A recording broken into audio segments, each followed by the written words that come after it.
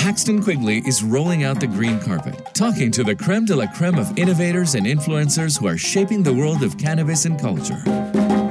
Welcome to High Society with Paxton Quigley. Welcome to High Society with Paxton Quigley. A couple of days ago was 420, and we're still celebrating here on the show, and we're enjoying ourselves, that's for sure.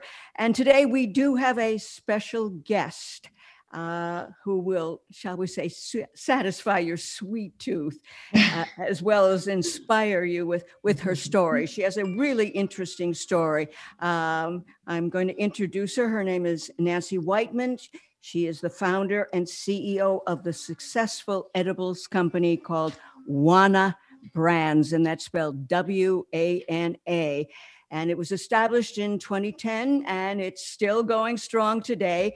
Wana's famous gummies are known for their, at least that's what they say, for their consistency and potency, making the Colorado-based Wana Brands the #1 edibles producers in the, shall we say, in the United States? I guess so. Nancy Whiteman, welcome to High Society with Paxton Quigley. Thank you so much for having me. Yes. Now, there's so many questions that I'd like to ask you. What were you doing before you were doing cannabis? Because I read that you had a whole different kind of business. So how did you go from that business into cannabis business?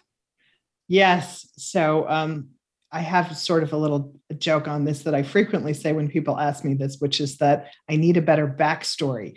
But I'll just tell you the real story, which is interesting enough, I suppose, on its own. But I have a rather traditional background. I have an MBA. I worked in corporate America for many years. I was the VP of marketing for a large financial services company back east. And I had moved to Colorado in, let's see, how old is my oldest? In 1995. And I was actually working in the .com space. I had a sales and marketing consultancy. And actually what ended up happening is I was having a conversation with a neighbor whose daughter was friends with one of my children. And I was just asking him what he had been up to. And he mentioned that he had started an infused products company. And although I was no stranger to cannabis, I actually was new to the world of legal cannabis. And so I said, rather ignorantly, infused with what? I wasn't even sure what he was referring to. That's a good idea. But he explained that it was infused with marijuana, which is how we referred to cannabis in 2010. And long story short, my co-founder and I ended up building out a kitchen with him. And it turned out to be a relatively short-term partnership, but I'm very grateful because he got us started in the business. And we grew very organically from there. We are the sort of classic bootstrapped cannabis entrepreneur story. Really started out with the two of us and grew the company to where it is today. We are, in fact, the #1 edibles brand in North America, and which probably means the world, because there are no other large cannabis markets except for North America, legal cannabis markets, I should say. And I would dare say the galaxy, unless there's other planets where there are also cannabis markets. Are you on Mars yet? Are you on Mars? We are not on Mars. It is on our expansion plan, but we're not there yet. Good. Now, I understand some THC. How did you be able to make all of this? I mean, since I don't think you were a baker, were you? I was not a baker, nor was I a confectionery person. Let me clarify something. We do have a couple of, we have many different kinds of products. The distinction, though, is not sugar versus non-sugar. All of our products do have sugar in them. But I think what you might be referring to is a recent evolution in our gummy recipe where we replaced the high fructose corn syrup with tapioca syrup. And it still does have also organic cane sugar in it. But the thing to note about gummies, and then I'll get to your question of how we figured out how to do this, is that they're actually, despite the fact that they have sugar in them and tapioca syrup in them, they're actually a very low sugar alternative. Our gummies only have 2 grams of sugar per gummy. And even for people who are on a low sugar and low carb diet, that's pretty doable for almost everybody. So it's not sugar versus non-sugar, but there are other distinctions that we can talk about in a minute. But to get to your question about how did we figure out how to do this, this was almost 11 years ago now that we started the company. And it was a time of a lot of experimentation. And so a lot of the first year was really just spent with developing different products. And at that point in time, there were no analytics companies, there was no BDSA, there was no Headset, there was no Brightfield Group. So our market research, if you can call it that, was just develop products, put them out in the marketplace and see what people liked. And so we had a lot of different products, most of which are no longer on the market. We had infused nuts, we had baked goods, we even had infused beef jerky for a short period of time. How did that sell? How did that sell?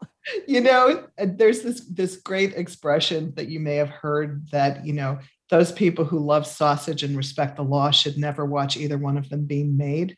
I'm afraid I'm going to have to add beef jerky to that list of things that I never want to see having made again. We actually were using sort of a high quality beef, but we were grinding the beef so that we could infuse it. Did it taste yucky? Did it taste yucky? No, it actually tasted good. But what we learned is that there's a whole other set of regulations that need to be followed for meat products. And we realized that this was not our sweet spot, no pun intended there. And we actually ended up just discontinuing it. But it was actually a decent seller. But I'm happy to be in the gummy market now, not in the beef jerky market. So the gummies were fairly soon into the flight. What we realized is that there, at the time, there was another company in Colorado that had a rather different model than the one that we adopted. They were buying gummies, pre-made gummies off the shelf and spraying them with a hash oil. And I felt that we could do much better. How did they taste? Did they taste differently than your product? Well, yes, because the hash oil is sitting on top of the product. And so ours is infused during the cooking process. So it's, first of all, there's a lot more homogeneity. You can cut one of our gummies in quarters or tenths or however you want to cut them. And every piece of the gummy is going to have an equal amount of THC in it. That kind of precision is a little bit more difficult when you're spraying on top. And then, of course, we can do a lot more to address the flavor and the taste of the THC and the oil itself by actually creating an infused product. So it was a lot of trial and error. One of the things that we wanted to do right from the beginning was to come up with a product that was both vegan and gluten-free. So we didn't want any animal products in our gummies.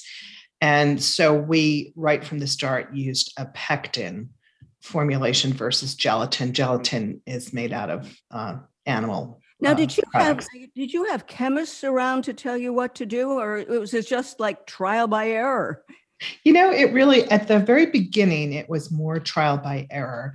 But when gummies are actually an interesting and deceptively complicated product to make, it's not anybody can make a gummy, but making a gummy that scales, that you can produce in large quantities, making a gummy that doesn't get sticky, making a gummy that doesn't melt in the middle of the summer. These are all things that actually require a fair amount of skill. And so we did end up using a food consultant and then actually an outside consultant who took our original recipe and helped us get it to a point where we could scale it. And it's extremely shelf stable. It doesn't melt even in, you can leave it in your car in 100-degree weather for 6 hours and it's not going to melt. A gelatin gummy will basically be goo at that point in time. So the original work was done in-house. And then we did use outside experts to help us refine it. And how long of a time did that take you to finally get the product that you liked that was good? I mean, did it take you a year to do this or 6 months? The initial product development work, we did it ourselves probably in a couple of months. Then working with the outside consultants took probably another 6 months or so. But I think one of the things that distinguishes Wana as a company, and certainly our gummies, is that we're always in a state of continuous improvement with it. So, from our original formulation, we then found all natural, organic flavorings and food colorings that were made from natural sources. We switched, as I was talking about earlier, from high fructose corn syrup to tapioca syrup. We just recently moved to all organic ingredients. We moved from our original packaging to sustainable biodegradable packaging. So to answer your question, we're always in a state of trying to improve and make better. Now, where can people buy your products? Let's say I'm in Miami right now. Could I go online and order online? Or would there be a problem in terms of shipping it here? Yes. What happens with all of the different laws from all of the different states? Yeah. What do people do? I mean, I want some of your gummies. Well, you're in luck because we sell our products in Florida, but they are sold in dispensaries. So you would either have to have a medical card or actually that's your only choice. You'd have to have a medical card to buy them legally. But as you know, cannabis, of course, is federally illegal. And so we have to go state by state. And we are currently in 11 states plus Canada. So we're in 12 markets, soon to be 13. We're launching in Massachusetts shortly. And what has to happen in each of those situations is that anybody who wants to buy the product has to go to a legal dispensary and purchase it. Or in California, for example, you can order through a delivery service. But there is no way to go online and order them at this point in time. And when do you think that will happen? If you look into your crystal ball. Yes. When do you think the laws will really change so that we'll have in most states? I don't know about Idaho. I don't know if they'll go for it. But how long do you think it's going to take for this all to happen? Yeah, this was a rather momentous couple of weeks in cannabis. So we had both New Jersey and New Mexico just signed their legalization bills, and Virginia just moved up their timeframe on their legalization bills. And I was just reading an interesting statistic yesterday that now I think 40% of the population lives in a state where any adult over the age of 21 can legally purchase cannabis in a legally licensed dispensary. And of course, many more states are legal for medical. I think we're up to 33 or something along those lines. It's very sizable. So the issue, and of course, we're now seeing even states that I would have told you we're never going to offer cannabis, not yet Idaho. So you're right on Idaho, but, very states that I wouldn't associate with being pro-cannabis, such as Mississippi and, Alabama, they're all looking at their programs. So the question is probably less at the state level, because the states are all starting to, with a few exceptions, they're all starting to look very seriously at it, or they've already taken action on it. The question is, when is it going to become federally legal? And my crystal ball is a scooch murky on that one. But, what I can tell you from what, we're hearing, of course, this is widely publicized already, but Chuck Schumer, the senator from New York, who's leading the federal legalization initiatives, has announced that he plans on introducing a full legalization bill with or without President Biden's support shortly. So, of course, introducing a bill doesn't mean it's going to make it through Congress, but it's, I think that the chances right now are actually pretty good for a couple of reasons. First of all, of course, right now the Democrats have control of both the House and the Senate.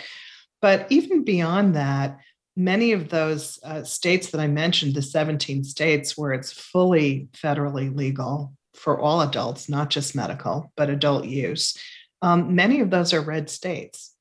So we have senators who actually are in states that have successful programs running.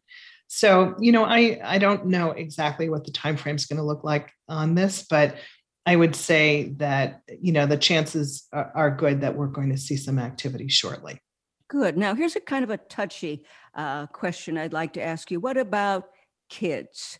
I assume they can't go in and get it in the gummies in a store, but what about if they've have them at home and mom is out and all of a sudden they're eating a lot of gummies and getting really high? Have you been able to deal with that situation? Well, yeah, a couple of thoughts on that. First of all, I would say that the real risk that people run with children getting into edibles, and of course, no, they're not allowed to go into dispensaries. You need to be 21 or older, unless it's a medical dispensary, and then you have to be 18 or older. But the real risk for children, of course, is not legally made edibles. It's people making them at home and not dosing them properly, and also not storing them properly. All of our products come in child-resistant packaging. So, yes, could a teenager figure out how to open a child-resistant package? Of course they could. However, like all other dangerous things that we have in our homes, including alcohol and guns, and even for young children, things like, household bleach and Tide Pods and things like that. At the end of the day, it's up to parents to secure things that are dangerous and to keep them out of the reach of children. And cannabis is no different than that. Now, what is it like to be a woman in the cannabis business? I know that there are not many women who have manufacturing companies or anything like that. I think there's some women who may be, in the business of a dispensary. What's it like being, first of all, a big shot woman, but how is it out there for women in terms of getting into the cannabis business? Well, I would greatly encourage any woman who's interested in cannabis to investigate getting into the business, and I encourage them to do so. I would make this comment. So when I first got into cannabis, and this is now almost 11 years ago, there were in Colorado, because we started in Colorado, there were a lot of women in the cannabis side of things, including manufacturing and edibles, which is our category.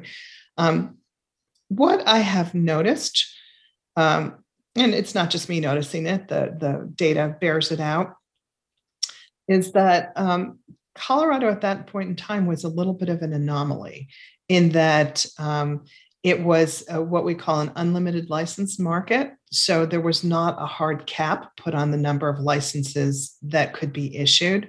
There's other constraints, such as, you can't have, municipalities have their own choice and how far away things can be from each other.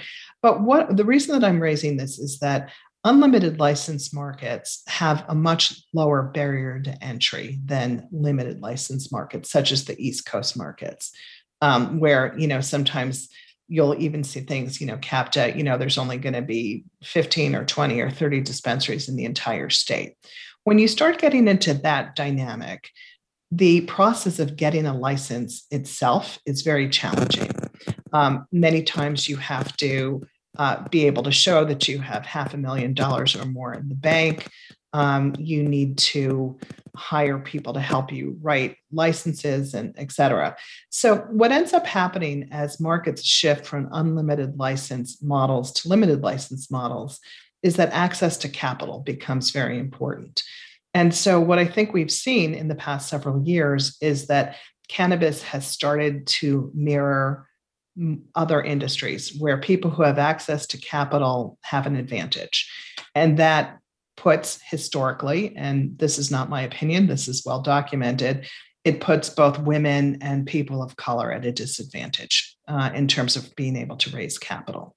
So for me personally, what it's like to be a woman in cannabis, I had some advantages, both in terms of the state that I started in, and also in terms of the level of competitiveness of the industry when I started.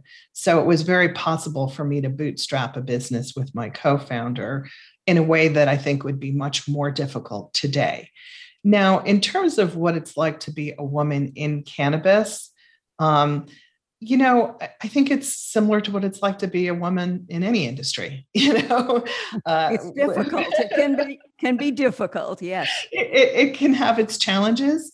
I think that cannabis, more so than most other industries that I've ever experienced, is extraordinarily relationship focused. It's a small, tight-knit community, getting larger every day, because obviously this is turning into big business. But it is very important to work on networking, to be out there, to be doing things like this podcast, to make yourself known, and to build your reputation and become known as somebody who people want to do business with.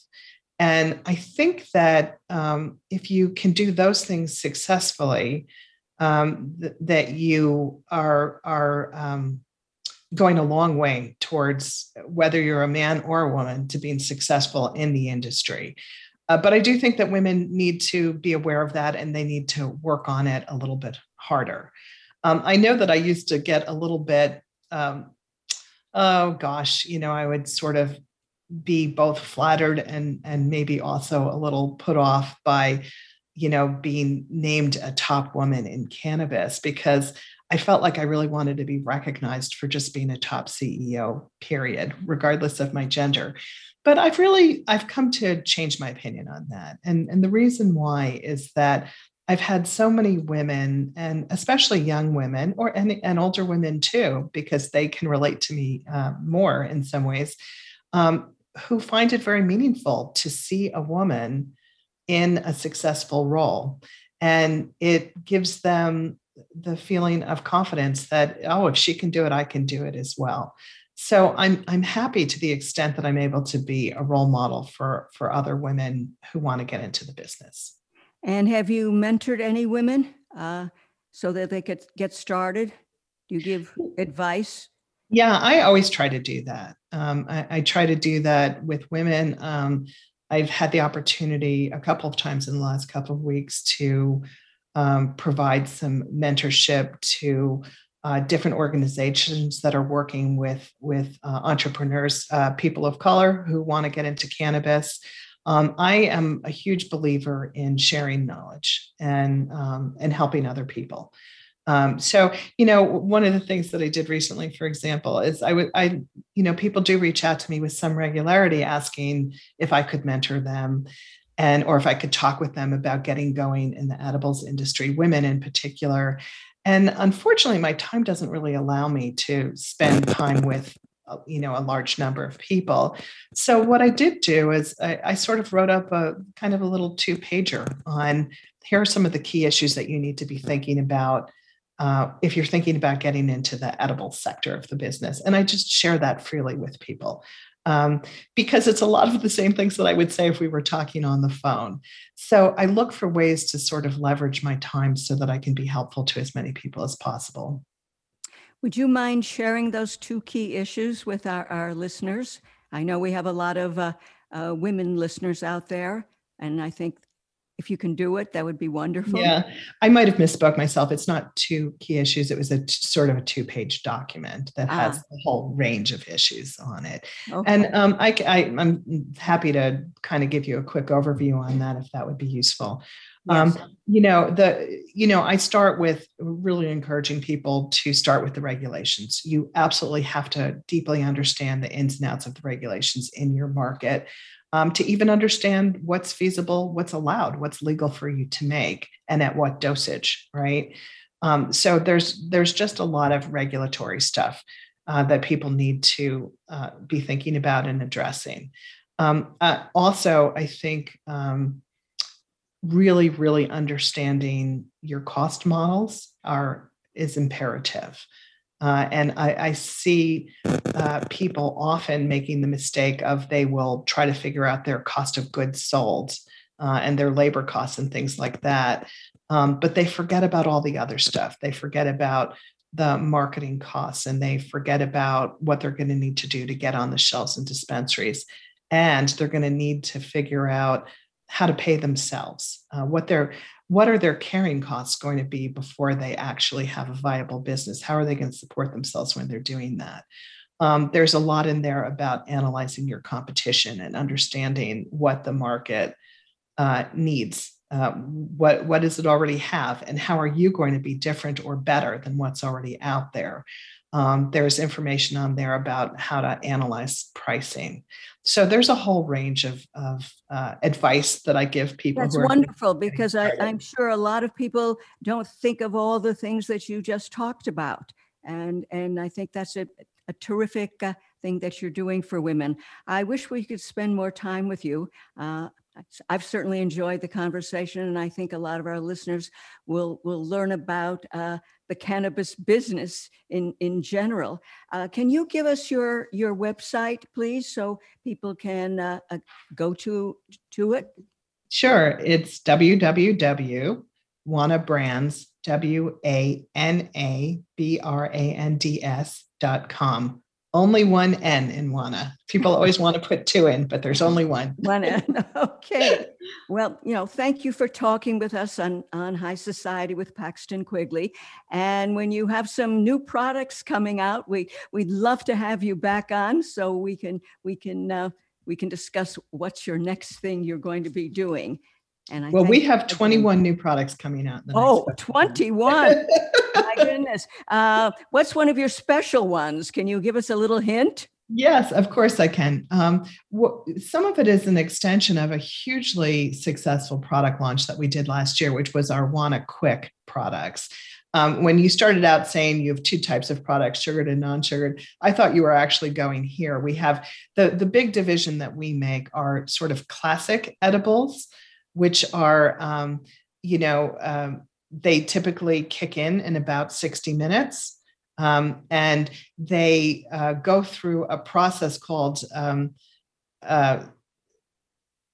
first pass metabolism, which is the THC is metabolized through the liver, and it actually converts to another form called 11-hydroxy. And 11-hydroxy is what's responsible for that very sort of heavy body-centered edibles high.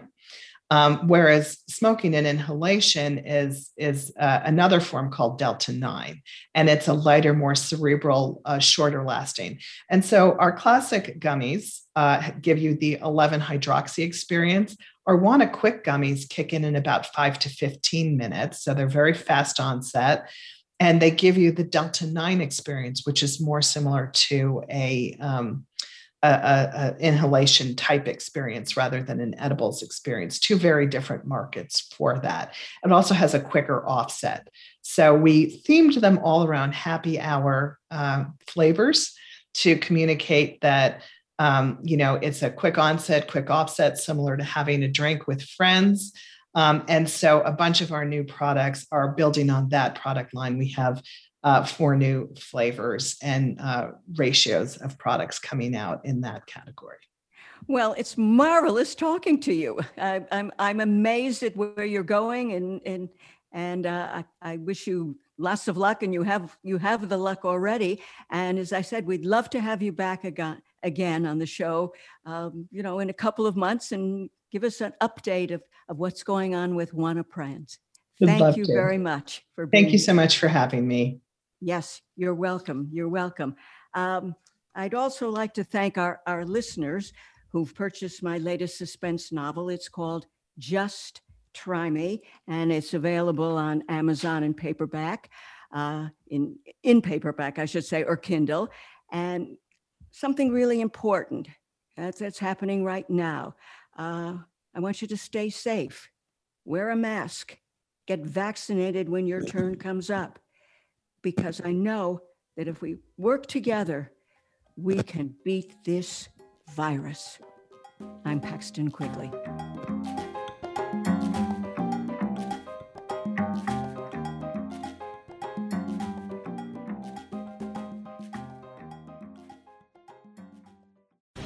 The opinions expressed on this cannabisradio.com program are those of the guests and hosts and do not necessarily reflect those of the staff and management of cannabisradio.com.